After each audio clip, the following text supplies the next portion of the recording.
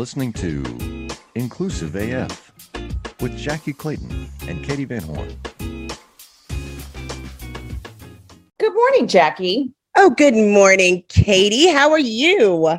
I'm good. Happy Super Bowl Monday. What do you even call that? We're done with football for like 7 minutes is what I call it.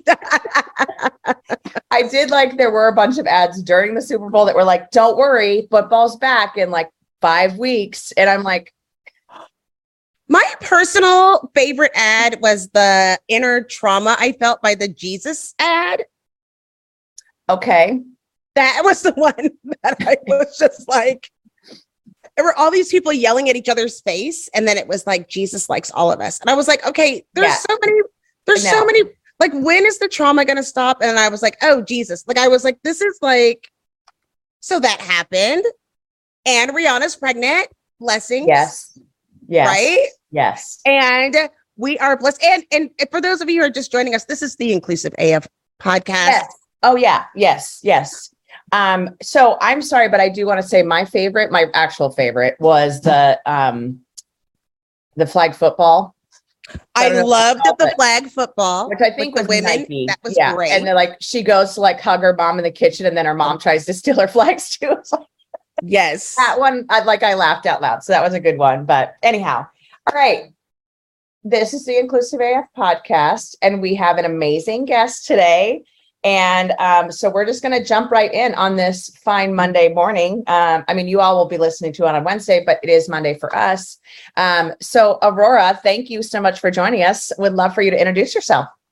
Thank you. I'm so excited to be here. Hi, everyone. My name is Aurora Higgs. My pronouns are she, her, and they, them. I am a lot of things, a mess, chaotic.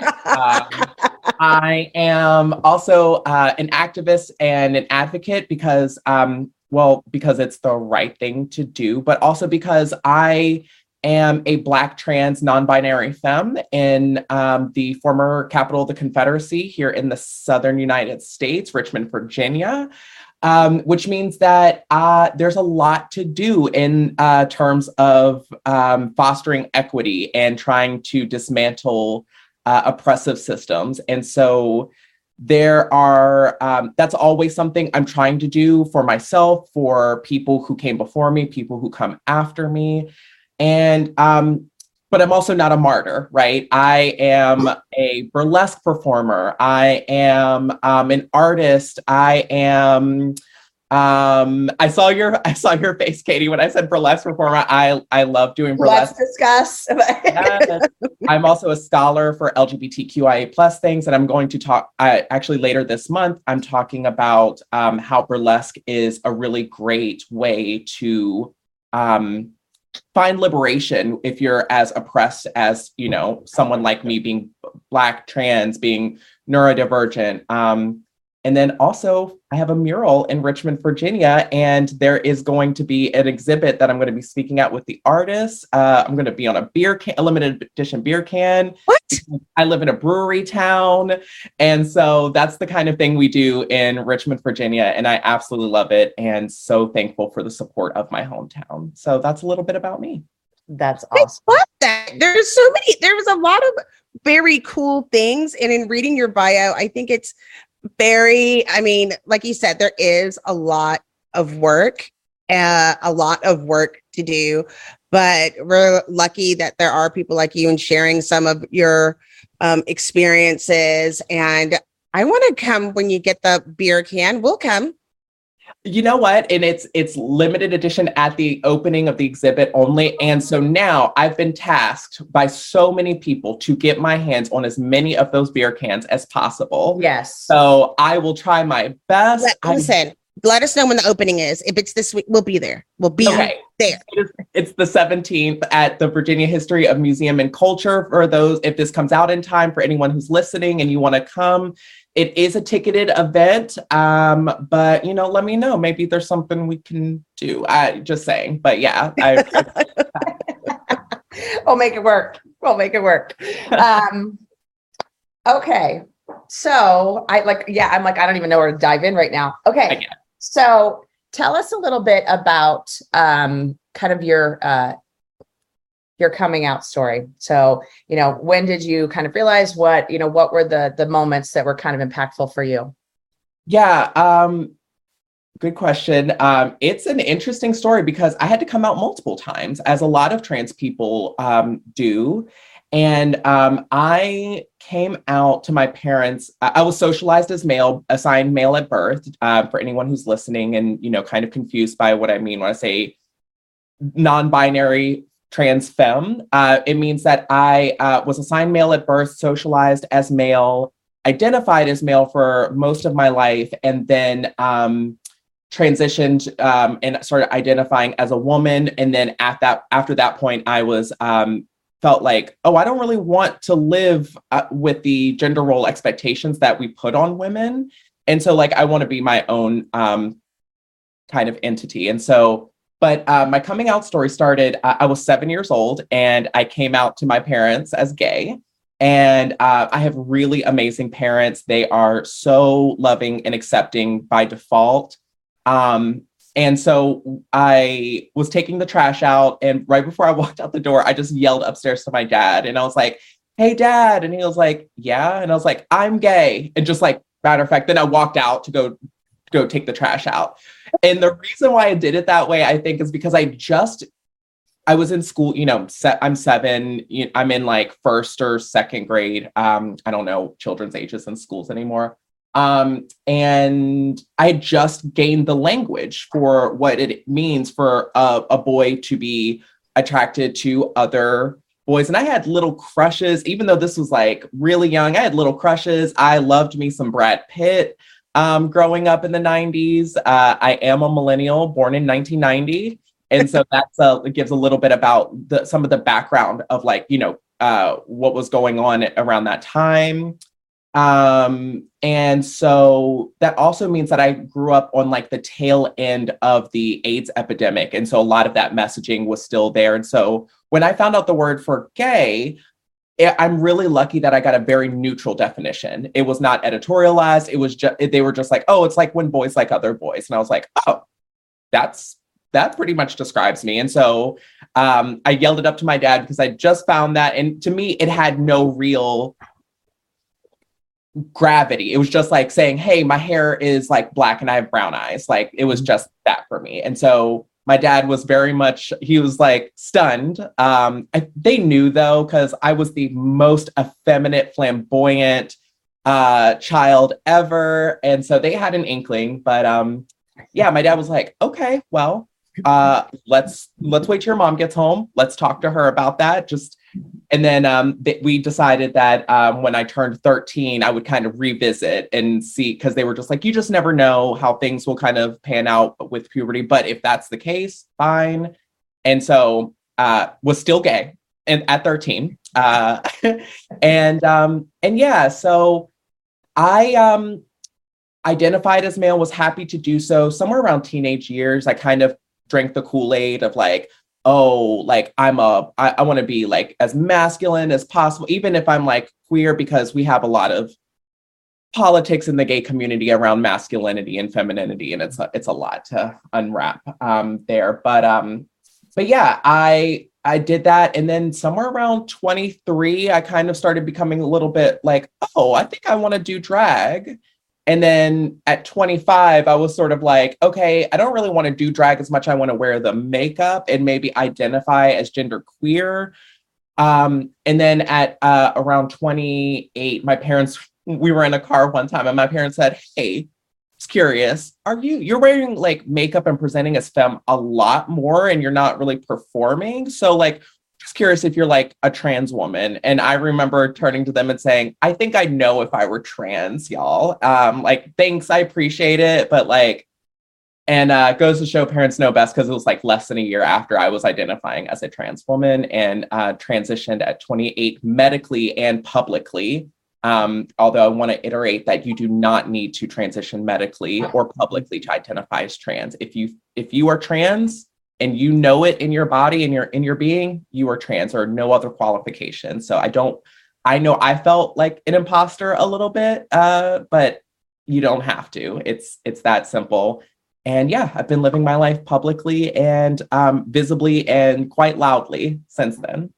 Thank you so much for sharing that. It's funny in listening to your story because things have changed. I'm so glad that people have stopped trying to live their life so binary. And I remember, flash forward, my son, who I call Sweet Baby TJ, he was 3 years old and he came home and he was like, Mommy, boys love girls and girls love boys. And I said, okay. And he goes, but Mommy, some boys love other boys and some girls love other girls. And I was like, oh, really? And he was like, mm-hmm. Like, it wasn't even a word. He didn't need to have the word, right? And it was accepting, like, oh, sweet baby. Right? I mean, he was born in 2003. Yeah. And even my oldest identifies as a non-binary, and when recently said, y'all are probably non-binary or at least queer. And we're all like, this was nothing that we would ever consider even thinking about. Mm-hmm. And I'm so glad that there have been more safe spaces for people to enjoy, and you do have great parents. So go hug and love on them, as the next time you have the opportunity. First of all, big props to Sweet Baby TJ for being so worldly and so wise, so young. And I completely agree. I think, I don't want people to kind of get up in arms about this, but I think that if we didn't have any social politics around gender or sexuality, a lot more of us would identify as someone in between the lines. The Kinsey scale tells us that human sexuality is a spectrum, and very few people, it's like kind of like a bell curve. Very few people fall on either end of it as a 0 or 7. And so I'm always striving for a world where people have the truest freedom, even not just from society, but from themselves. Sometimes we carry our own kind of self-hate or self kind of doubt. And I'm striving for a world where people don't have to negotiate with society just to feel and present as authentically as they can. I love that. And I think that's something that, we've had a few speakers, and I'm thinking about one of our last conversations with Eli, and, Eli identifies as two-spirited. And so there are so many pieces to this puzzle. And I think that the piece that everyone gets so stuck on is exactly what you're saying. It has to be this or that. It has to be completely black or white, no gray whatsoever. And I think the gray is where people get so whatever. I don't even know what, they just don't know how to handle that. And it's fascinating because it's like, it's okay. You don't have to know every piece of the puzzle. If people are happy in their skin, that's actually what matters. Yeah, I think the gray represents uncertainty and the unknown. And I think the human brain can be really afraid of what's not known or what's not charted. But I am the living proof that you can be black and white. I'm literally, I'm ethnically biracial. I identify racially as black, but I mean, duality has always been a part of my life. I've always known that in a world that acts like black is here and white is here and there's no in between, that I've always lived in the in between. And so that's just something I've carried with me ever since I was a kid. And I'm so thankful to my upbringing for that. Mm-hmm.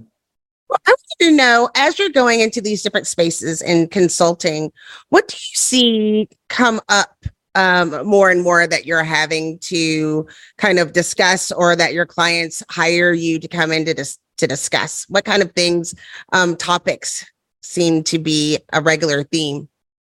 Yeah, absolutely. So I am a speaker, performer, keynote. I do things like that. And I'm also the VP of a consulting company in Seattle. And so nothing I say here is representative of that, the views and ideas of my full-time work over at Human Inc. But in my community work that I like to do, as Aurora, it is really around creating opportunities for learning, compassion, and empathy is what I strive for. Now, when folks come to me, they just know that they know that they don't know a lot. And that's step one, is understand that you don't know everything and try to understand what it is that you don't understand, or try to understand that you do not understand. And so oftentimes people are just like, hey, we just love for you to come in and just talk to us about inclusion.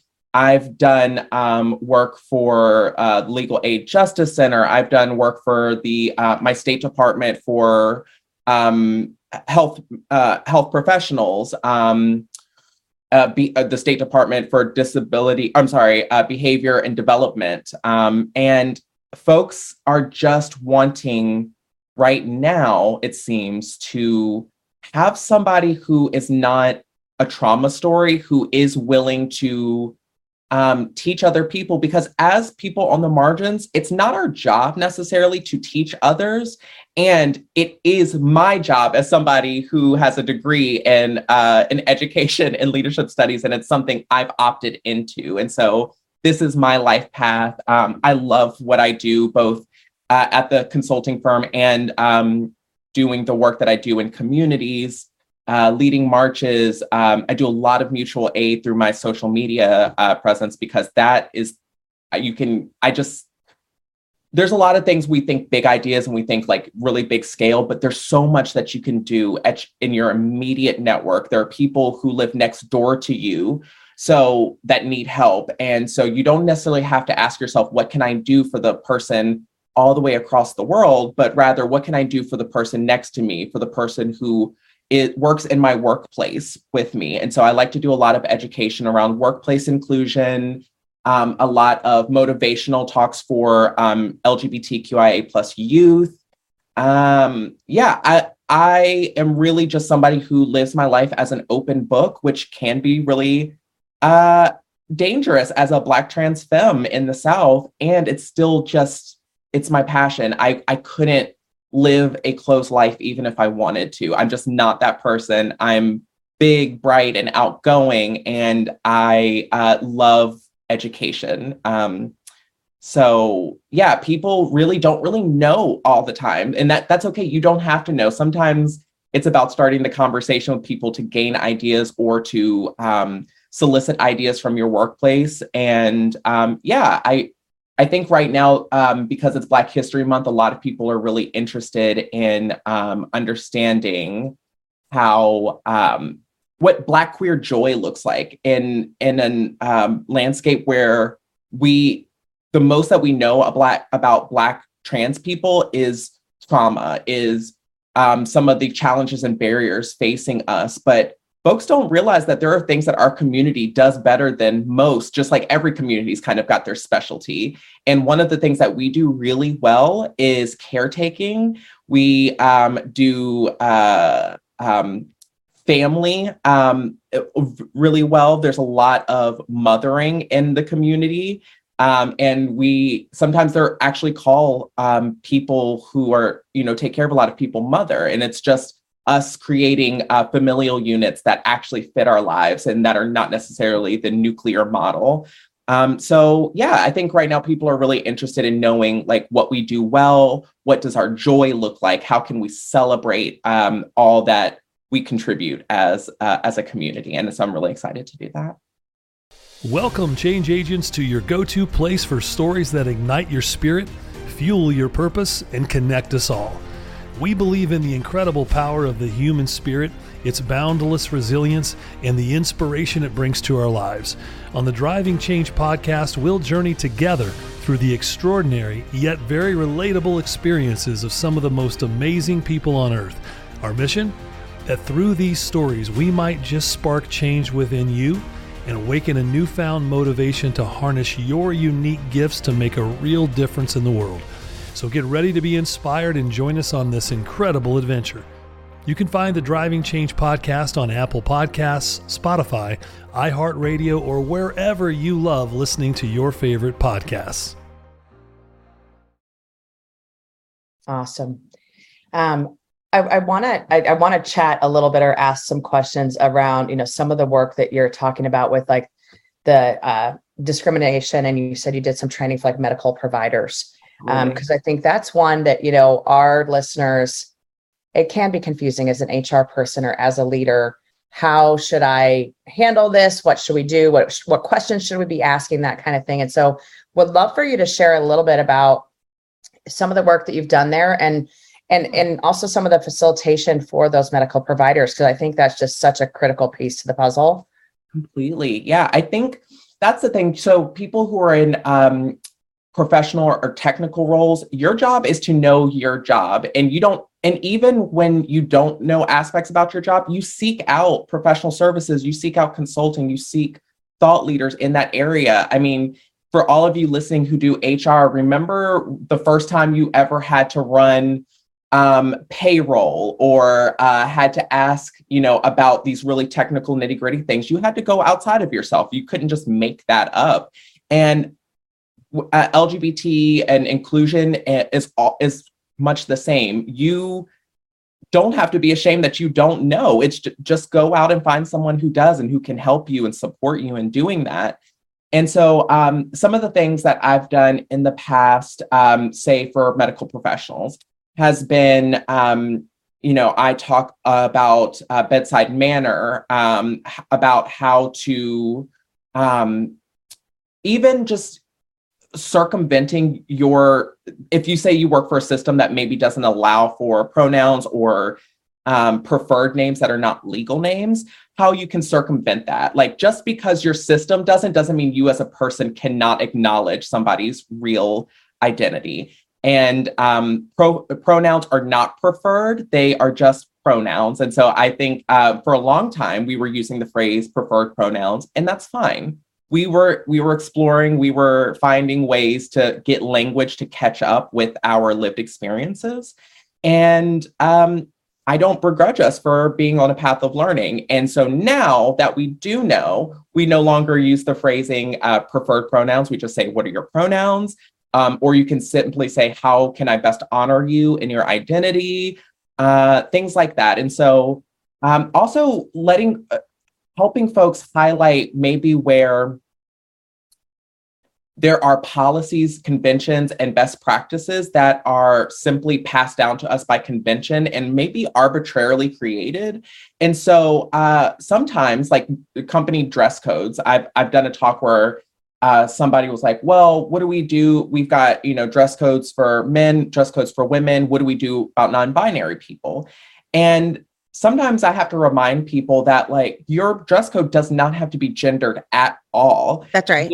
There are ways in which and the thing is, like, I get it. People are thinking like, okay, how do we keep adding like new identities to this? And the thing about it is, as we move on, humans will continue to nuance identity over and over again. So the idea is not how to capture every new gender and every new nuance that's coming out, but rather degender it so that it's not relevant. Somebody's gender isn't relevant when you're talking about how you'd like to show up at work.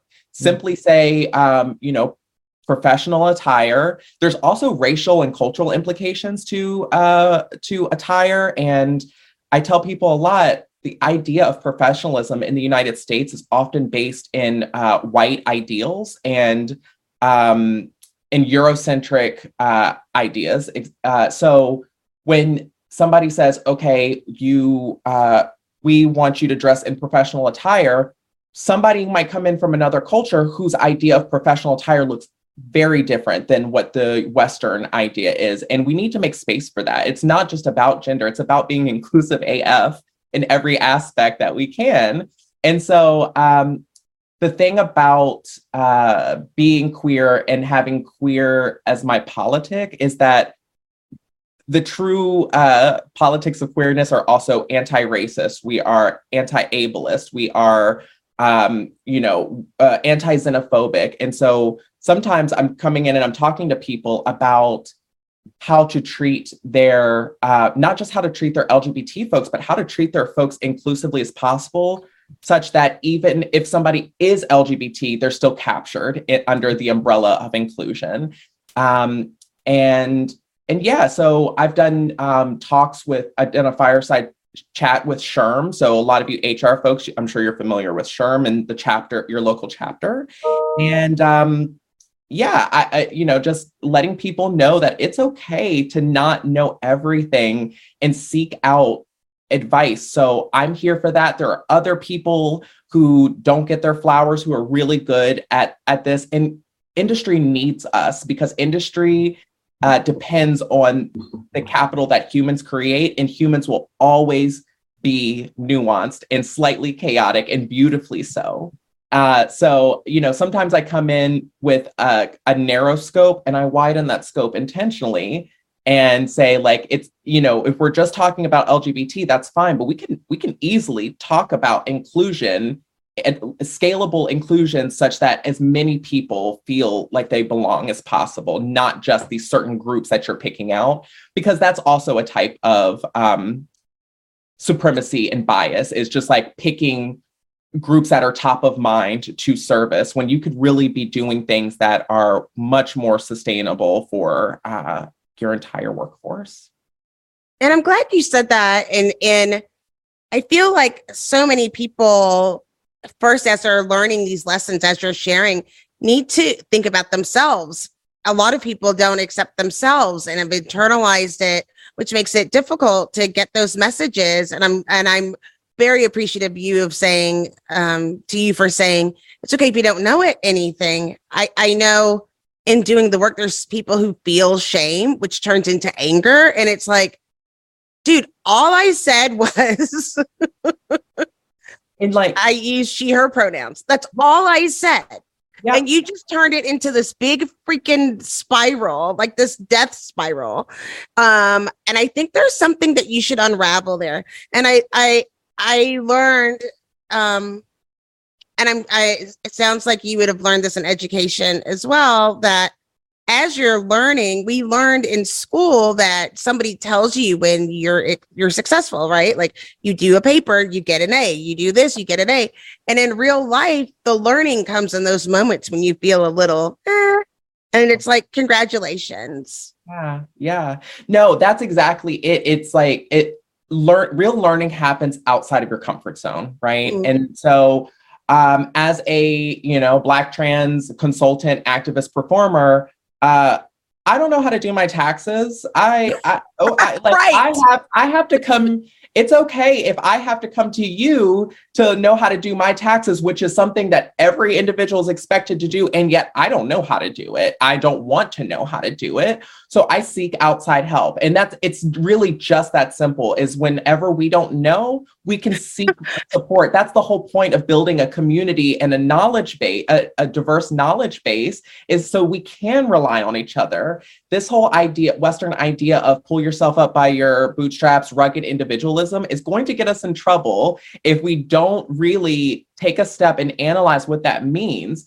As technology advances, as we become more digitally connected with other parts of the world, we're also becoming interdependent. Mm-hmm. And we already know this. Like, I mean, even remember in the pandemic when some countries were really deeply in the throes of COVID-19, we were finding shortages in things like lumber or, I know in special incense from like Vietnam, like things that we had come to enjoy. We found that we did not have access to them because the folks who we depend on, who live on the other side of the world, were not in a good way. And so it is a myth that we are a truly independent, that you can. I also hate the saying, pull yourself up by your own bootstraps, because not only is it not really realistic, it is physically impossible. So how are we using that analogy to mean anything when it doesn't? Right. You can't. Possible. You cannot pull yourself up by your bootstraps. You can't. And so like the idea that is an analogy that is really like affecting people's minds, it's like, okay, I get it. I heard that too. And I am hyper independent because I am trans and I have, concerns that sometimes I am going to be on the margins of the world. And so there are a lot of ways where I'm like, no, I'm going to do it myself. But that's exhausting, and it is not sustainable when, plumbers out there might think like, well, what does this have to do with me? I know lots of tradespeople. There's actually a really famous handy woman who's trans. Her name is Mercury, and I got to think of her IG. But even plumbers can be gender diverse. Plumbers can be, trans. They can be women. They can be differently abled, and so this work around diversity, equity, inclusion touches everyone. And let me just say, for all of the plumbers out there, again, I don't know how to do plumbing at my house. And so I will ask you. It should be okay for you to ask me about things that you don't inherently know about. So it's okay. We're all in this together. I promise. I don't plumb. I don't. Yeah, I said, yeah. I just When don't. you just said the accounting one is the one I love because Yeah, I kind fully. of pretend I know how to do accounting at times, and my account's like, please stop touching Right. numbers. You're making things harder for me. Right. Right. But I love that you say that because it's so true. Because all of a sudden, when you say, "Oh, I encourage you to read this book to learn more about various culture," then somebody will say, "Oh, you shamed me. You made me feel bad." No, I did none of those things. And then, like, I remember moving. I live in Waco, Texas, and they said everybody's bringing tater tot casserole, and I cried for hours. And I was like, I don't belong here because I don't know what a tater tot casserole is, and I'm too embarrassed to ask what a tater tot casserole. I still don't. And then I found out what it is, and then I'm like, why is anybody making tater tot casserole? Like, it was a whole thing. Okay. Well, we might be on different sides of that issue because when I heard tater tot casserole, I heard tater tots and cheese, and I'm always in for potatoes and cheese together. Same. This one had like a cream of chicken, so we'll talk about. I'm it. okay. Maybe I'm not with that then. Okay. Yeah, I it's could kind do of without like that. it's kind of like hot dish in Minnesota. I was like, I don't Yeah. understand this. Like, it makes no sense. I've heard of hot dish, I've Yeah, also but then it was cheese and potatoes. So yeah, which Aurora. is much different than a hot pot. Completely I've- different. Yeah. We have a hot pot place here, which in Richmond, we don't have a lot of like, we're getting better about becoming more worldly, but I am dying to try Chinese hot pot. Yes. Oh, it's so good. It's so good. Yeah. You'll love it. It looks Definitely. Let's just talk about food for a while. Let's do that. I could absolutely talk about food all day. One of the first episodes that Jackie and I recorded was right before Thanksgiving. And we were like, so what do you make for the holidays? What do you, and we did determine that there are some very different things between a white German Irish household and a black household of what you make. And I still won't make potato salad. So, there's that. And again, I am white German on my mom's side, and then black country, like black North Carolina farmland on my dad's side. So absolutely, we used to do 2 Thanksgivings, and they were quite different. Very different. Yeah. I definitely preferred my black Thanksgiving a little bit more because we just had way more smatterings of like everything. So yeah. Yes. Yes. Inclusive. food. Okay, so in Virginia, as you are doing this work, and as you're, so how do you get a statue in or a recognition such as this? Like, how does that happen? How does that come about? Yeah, so I have a mural in the Thanks, sorry. north side. No, you're fine. I want a statue. Listen, and I'll tell you why, because it sounds like it's purely vain, but there's a reason why I have no shame in like being very open and I don't know. I think that really quickly, the reason why this was so special to me is that for those of you who don't know, Black trans femmes are one of the most violated communities in proportion to our community size. We are a small community, and yet we receive so much violence, disproportionate amounts of violence. And, for a long time, I haven't checked in a while because it's been very depressing, but for the past 5 or 6 years, we've constantly broken records on fatal violence towards Black trans femmes. Now, trans people in general face a lot of violence. And then when you add being Black to that, then you increase your likelihood of violence. And then you add being a femme to that, whether you identify as a woman or the world perceives you as effeminate. it goes up again. And so I'm 32 years old, and there was a lot of, before the data came out, and it's still not super clear, but for a long time, people were spreading the statistic that the average life expectancy in the US for Black trans women is 35. That is apparently that is actually the case for South America, like Brazil in particular. Here, it's not super clear because we don't do a great job of polling and having cross-sectional data where you can identify yourself as Black and trans.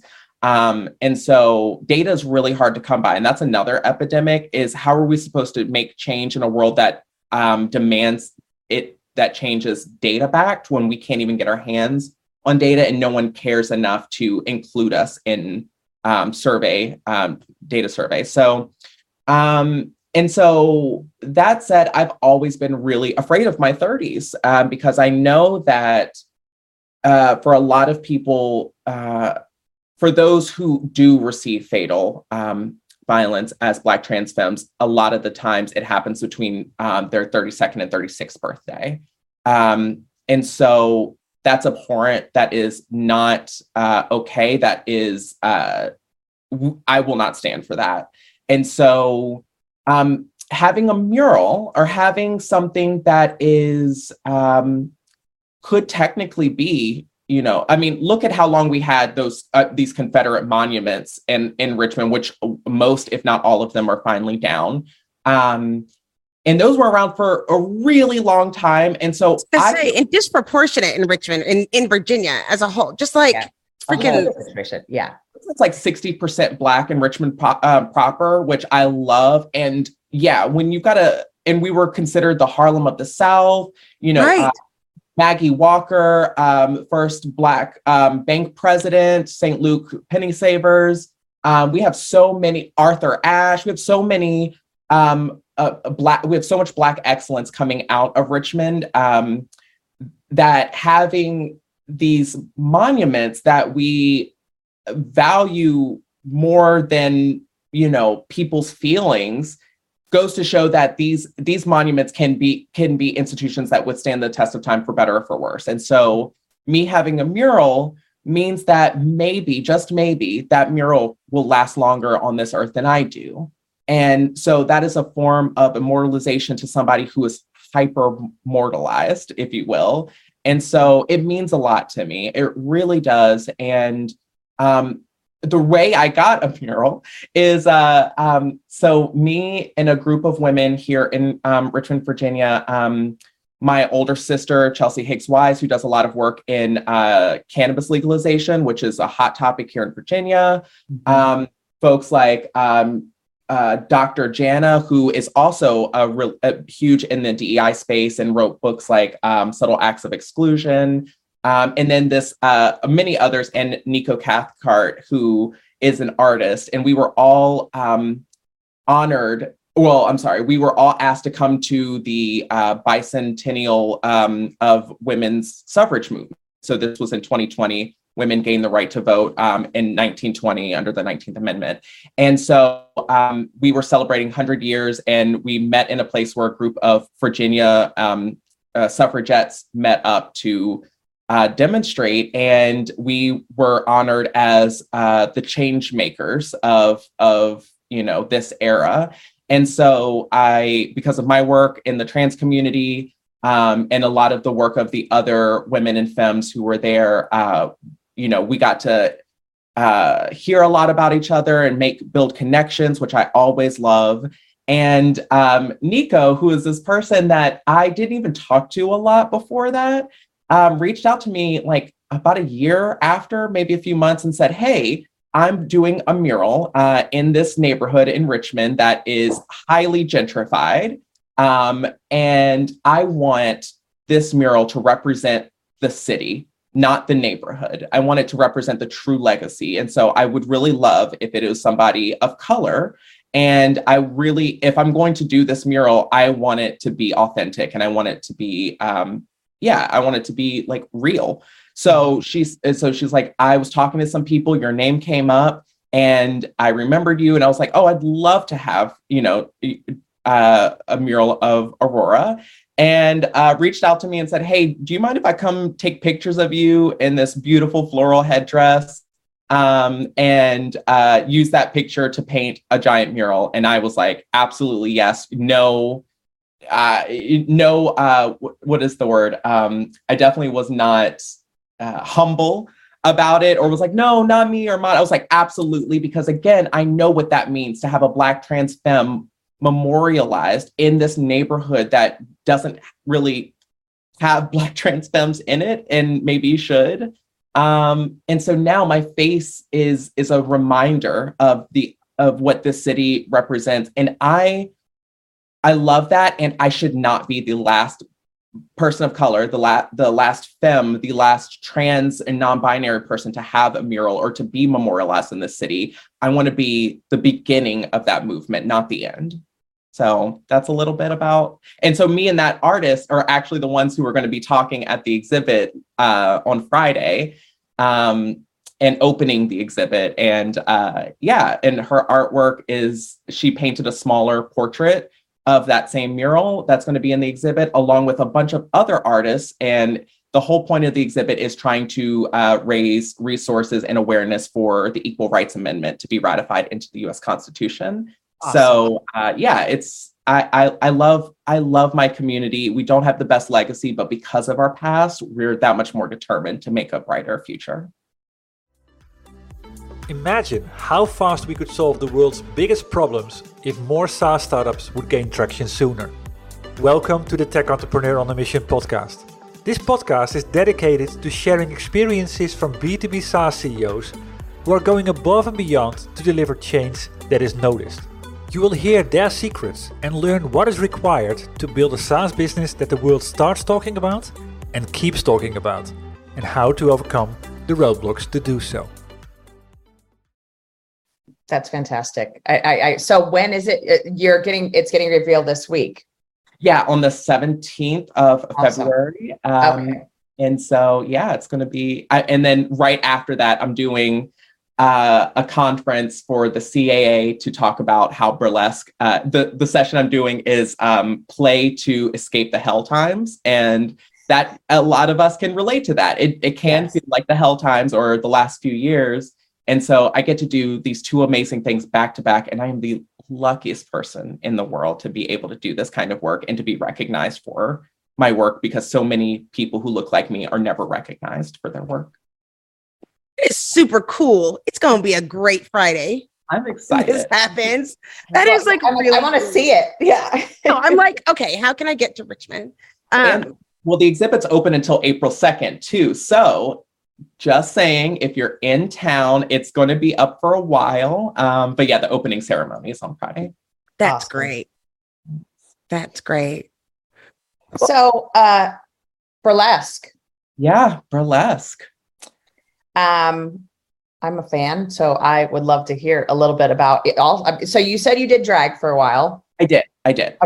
I'm in Arizona. And so obviously the conversation around drag shows became quite a hot button issue for us here with the latest round of politics. But would love to hear how you got into drag and then how you transitioned to burlesque, because both are amazing. Yeah. So I got into drag because I was a Drag Race baby. So when RuPaul came out with the show Drag Race, I watched from season 1. I was a hardcore stan.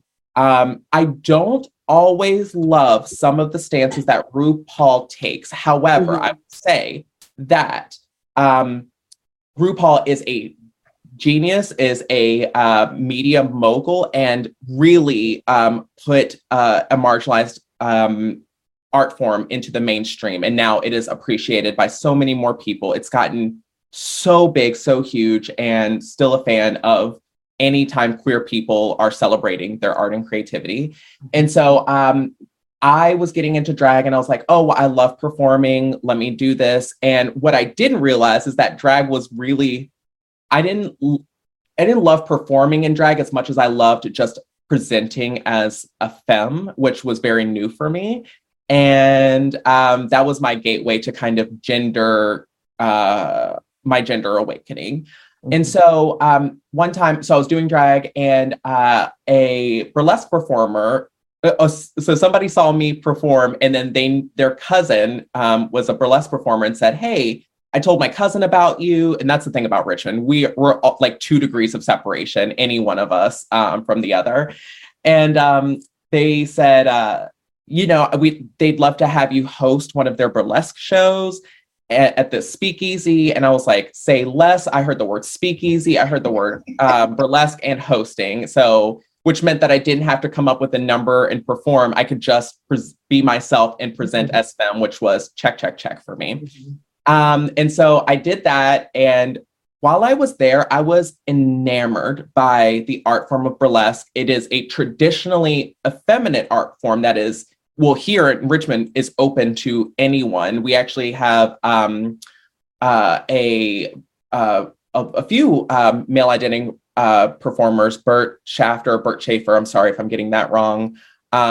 Mr. Blow Your Back Out. Sorry, you might have, this is kind of burlesque. It's sexual, but it's not inherently sexual. It's more of like a wink and a nod and like cheekiness. But burlesque can be it can be satirical. It can be political. It's oftentimes hilarious and humorous. And so as I was watching this, all of the like dynamism and how every person brought their own kind of take to this art form, I was smitten. And so at that point, I said, I met up with a legend in the burlesque scene, Lottie Ellington.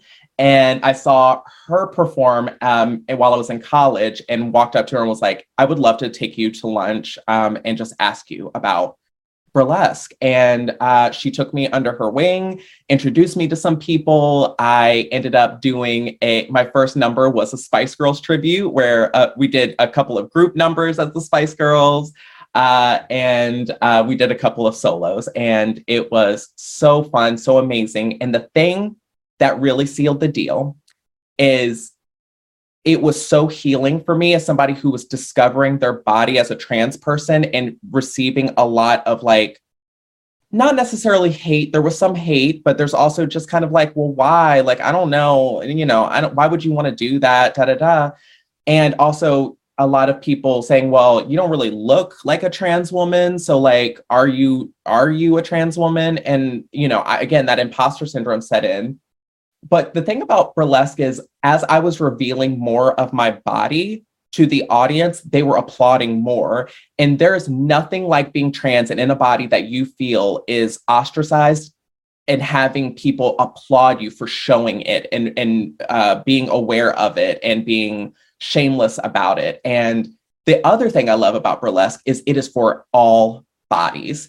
It is not for, Dita Von Teese is, I think, what most people think of when they see burlesque. And Dita does a very refined, Eurocentric type of burlesque, and that is absolutely great. There are so many other types of burlesque out there, and it's not just for these conventionally attractive bodies. They're for attractive bodies, no matter if they're conventional or not. They're for fat bodies, they're for slim bodies, they are for differently abled bodies and Black bodies, white bodies, everything in between.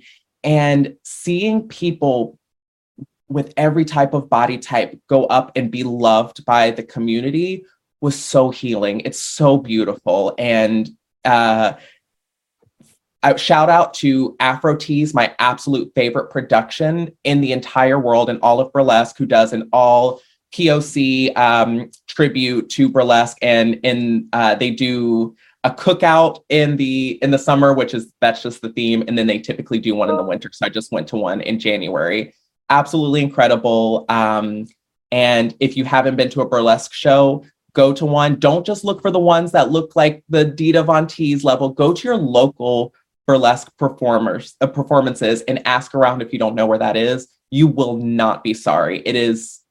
It's unlike anything else. And the community, you build a community with the audience as somebody in the audience, and you build community with the performers. It's beautiful, and I can't say enough good things about it. Awesome. Very cool. Okay, so your mural, for those of you who are in Virginia, is on MacArthur Avenue Yep. in Yep. Richmond. Yep. True Um, North Yoga building. Say that again. It's in the building that it's on. It's on the side of is the True North Yoga building on MacArthur in the north side of Richmond. Perfect. Awesome. So one of the things we like to do at the end of our episode is just what are one or two things, Jackie always does like 8. So, feel free. I know it's a whole thing. It's a whole thing.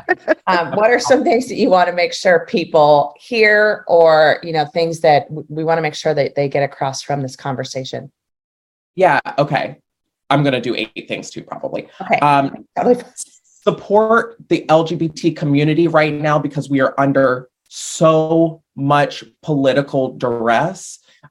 Just like you said, you're in Arizona and there's in the South, I've heard things in Texas too. Luckily, I haven't seen this in Virginia yet, but there are people who are building these phone trees to show up and picket drag queens reading to kids. And they're shutting down libraries who host these things. And the communities have, and some communities have funded libraries because their institutionalized funding is taken away, which I think is beautiful, but unnecessary. I think, I mean, it's children, there's nothing inherently sexualized about drag. If anything, any drag queen will tell you, drag queens are much closer to fun clowns than something that's inherently devious or sexual. And I think the perception around that is the fact that drag had to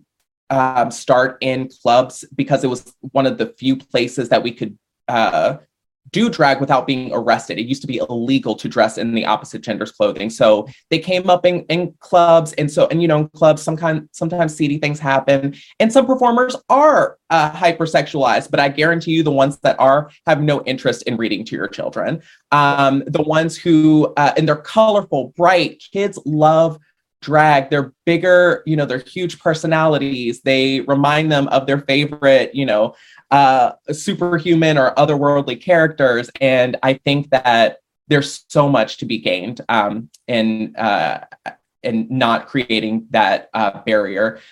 So support local drag, support local burlesque, support mutual aid in your local communities as well. Again, they're in a world where we think we're not helping unless we're giving $100 to someone across the world. You can give $10 or $20 to someone on your street and change their life.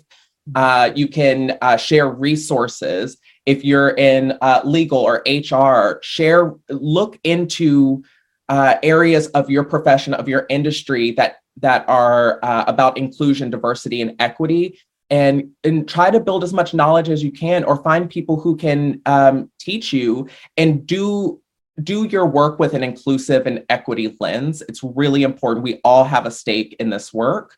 Mm-hmm. I would say, remember that Black Lives Matter.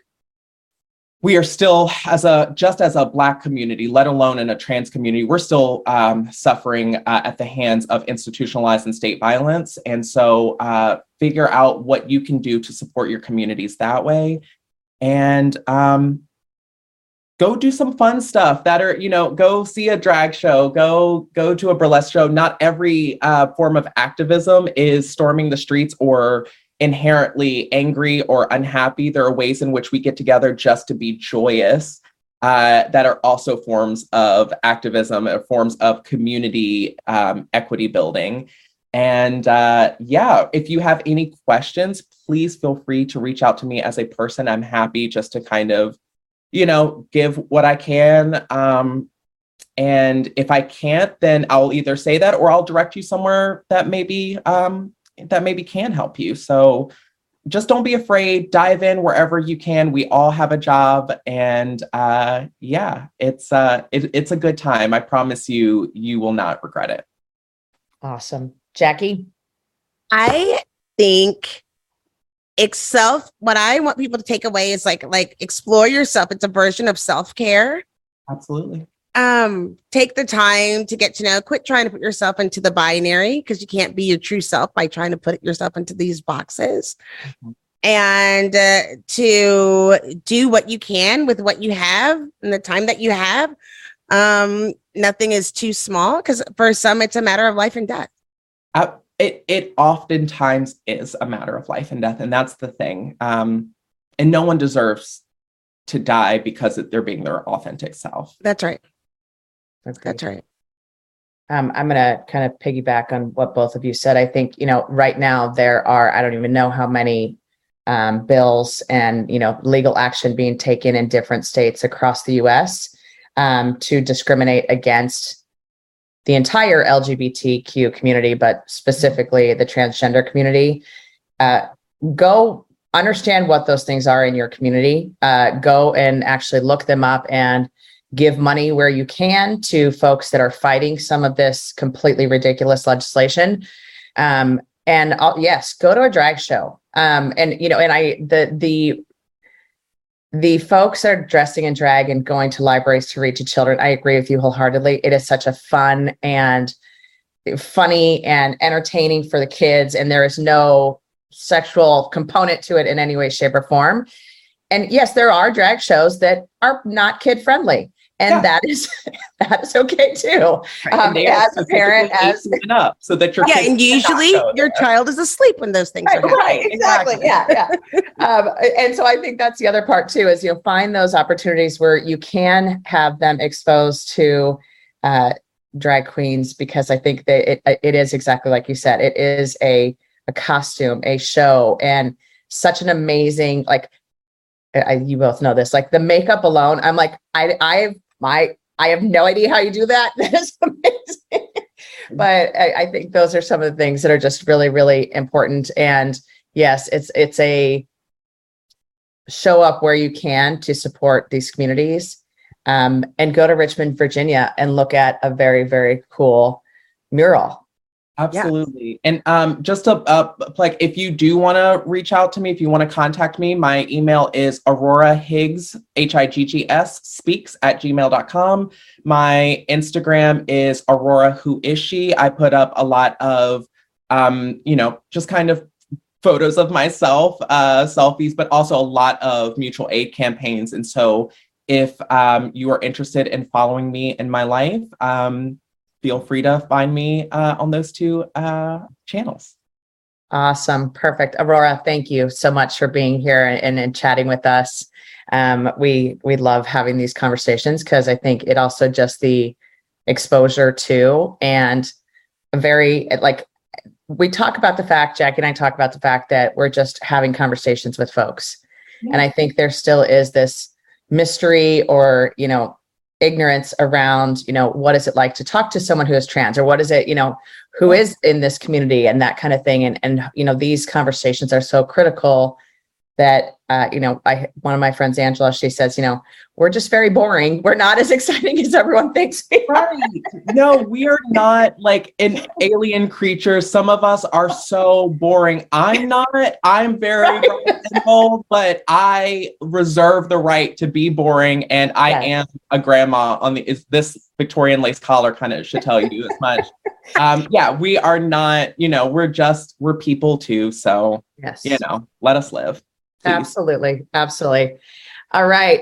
This is the Inclusive AF podcast. This is Katie Van Horn. And this is Jackie Clayton. Bye.